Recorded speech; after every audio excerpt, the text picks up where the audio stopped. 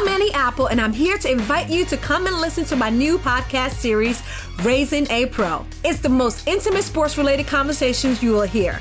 Each week, we explore the journeys of some of your favorite NFL players through the eyes of those that know them best. From Joe Burrow, DeAndre Hopkins, Myles Garrett, Ezekiel Elliott, Nick and Joey Bosa, just to name a few. With exclusive insights and information, we leave no stone unturned. Subscribe now to Raising a Pro on your favorite podcast app. HD Smartcast. You are listening to a Mint production brought to you by HD Smartcast.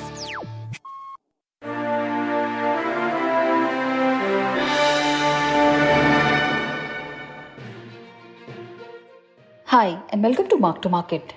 It is a Mint podcast with a fresh take on news and what they mean for the markets. I am Pallavi Pengonda from the Mark to Market team. On today's episode, we will discuss how, after a slow IPO, Gland Pharma finds more takers in secondary markets. Fortune favors the brave. Gland Pharma Limited's initial public offering, or IPO, did not have enough takers in the non-institutional category. The retail portion too was subscribed only 0.24 times. And only half of the shares set aside for high net worth investors found takers. But whoever stuck their neck out are already sitting on decent gains. As on Wednesday, the Gland Pharma stock was at Rs 2,054 rupees, representing an increase of 37% over its offer price of Rs 1,500 during the IPO. For an issue that offered full allotment for every application in the non-institutional category, it has been among the best performing IPOs for investors. One of the reasons demand was tepid during the IPO was the fact that the company is majority owned by a Chinese firm. But this was only a small factor, analysts said, adding that investors were mostly shying away because of the rich valuations.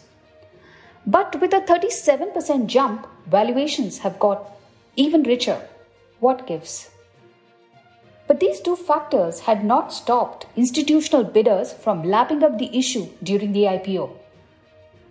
The company had impressed with its 18 to 25% revenue growth in key markets such as the US and India over FY 18 to 20, and its prospects going forward looked decent. It has a strong exposure to the US market, deriving more than 60% of its revenues from there. Considering that it follows a B2B business model, analysts said the firm has a marquee set of investors. In the US, Gland files new product applications and owns IP rights for various filings. After approval, the product can be offered to multiple partners through non-exclusive partnerships, and this drives economies of scale. The company also gets a share of profits from the sale of products through partners. Since it gets a share of profit from partners, the company can command better valuations compared to plain contract manufacturers, said analysts. Its backward integration for key products also benefits margins. The company's operating margins stood at nearly 40% in FY20.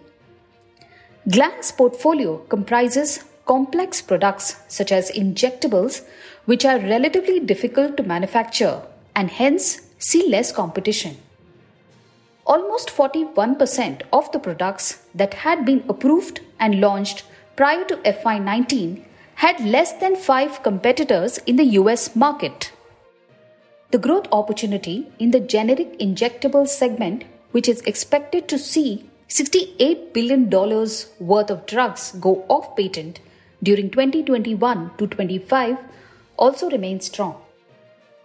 Further, its manufacturing facilities have not faced any regulatory issues since inception, which is a key positive according to analysts.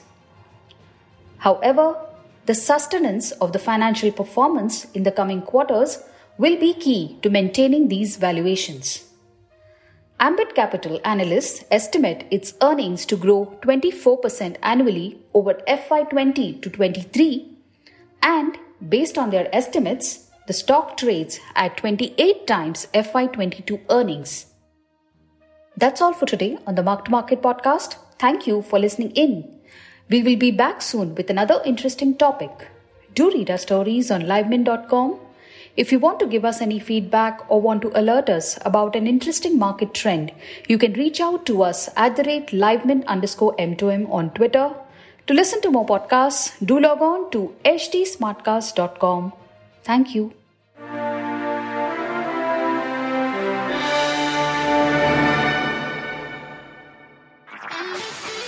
This was a Mint production brought to you by HT Smartcast. HT Smartcast. I'm Annie Apple, and I'm here to invite you to come and listen to my new podcast series, Raising a Pro. It's the most intimate sports-related conversations you will hear. Each week, we explore the journeys of some of your favorite NFL players through the eyes of those that know them best. From Joe Burrow, DeAndre Hopkins, Myles Garrett, Ezekiel Elliott, Nick and Joey Bosa, just to name a few. With exclusive insights and information, we leave no stone unturned. Subscribe now to Raising a Pro on your favorite podcast app.